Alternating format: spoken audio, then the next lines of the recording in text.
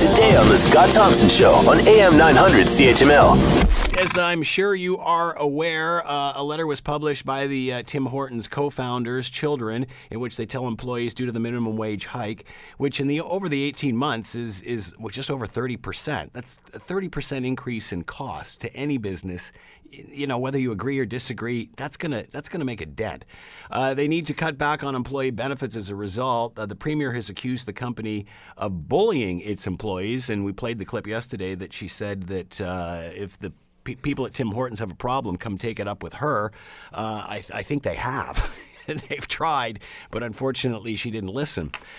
Here is a clip about from Premier Wynne of what she had to say in regard to all of this. I hope that he will reverse his decision. I hope that he understands that this is really not a decent thing to be doing in a place as wealthy as Ontario. All right, let's bring in Dan Kelly, President and Chief Executive Officer, Canadian Federation of Independent Business. He is with us now. Dan, thanks very much for taking the time to join us today. We appreciate this. Happy to be here.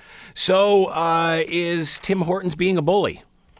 No, and it is quite crazy to me that the Premier of the province has taken time out of her busy schedule to smear some entrepreneurs that are dealing with what she put in place, a giant increase over a very short period of time in the minimum wage, which is the root of the problem that entrepreneurs, not just this franchisee, but thousands of business owners across Ontario are dealing with right now. You know, to me, this reminds me of the electricity file. And it does because of this. A great idea, okay? It got ideas with lots of merit, but just too fast, too expensive, and no sort of business plan to pay for it all. You got it. And she can't say that she wasn't warned. Gosh, my organization, we have 109,000 members, 42,000 in Ontario at CFIB. We have been warning the government for months and months. There have been dozens of headlines in the newspaper talking about the different ways that businesses are going to have to scale back costs, benefits, jobs as a result of the minimum wage increase.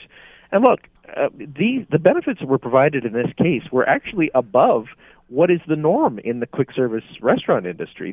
These employee benefits that the employees of these Tim Hortons franchises actually had were unusual.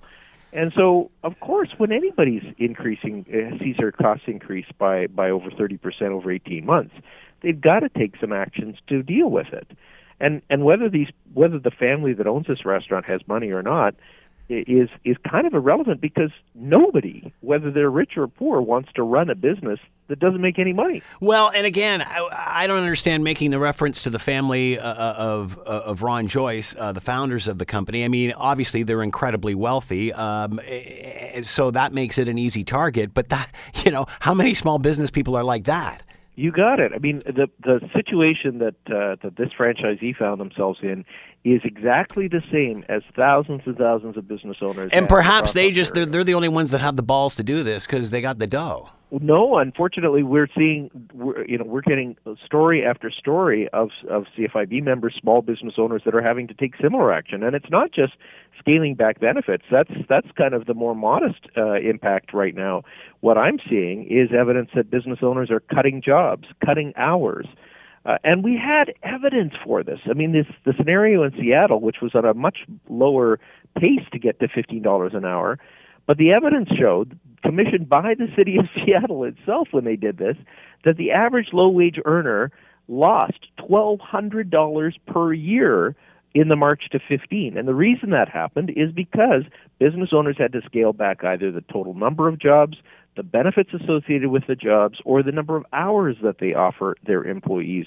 So the people that take it on the chin are the people that this policy is intended to help in the first place, which is why, of course, we've been so critical that this was done with zero economic impact assessment. This was done because of an ideological conviction to try to win the next election, as opposed to anything that was on the semblance that had a semblance of reason. Want to hear more? Download the podcast on iTunes or Google Play and listen to The Scott Thompson Show weekdays from noon to 3 on AM 900 CHML.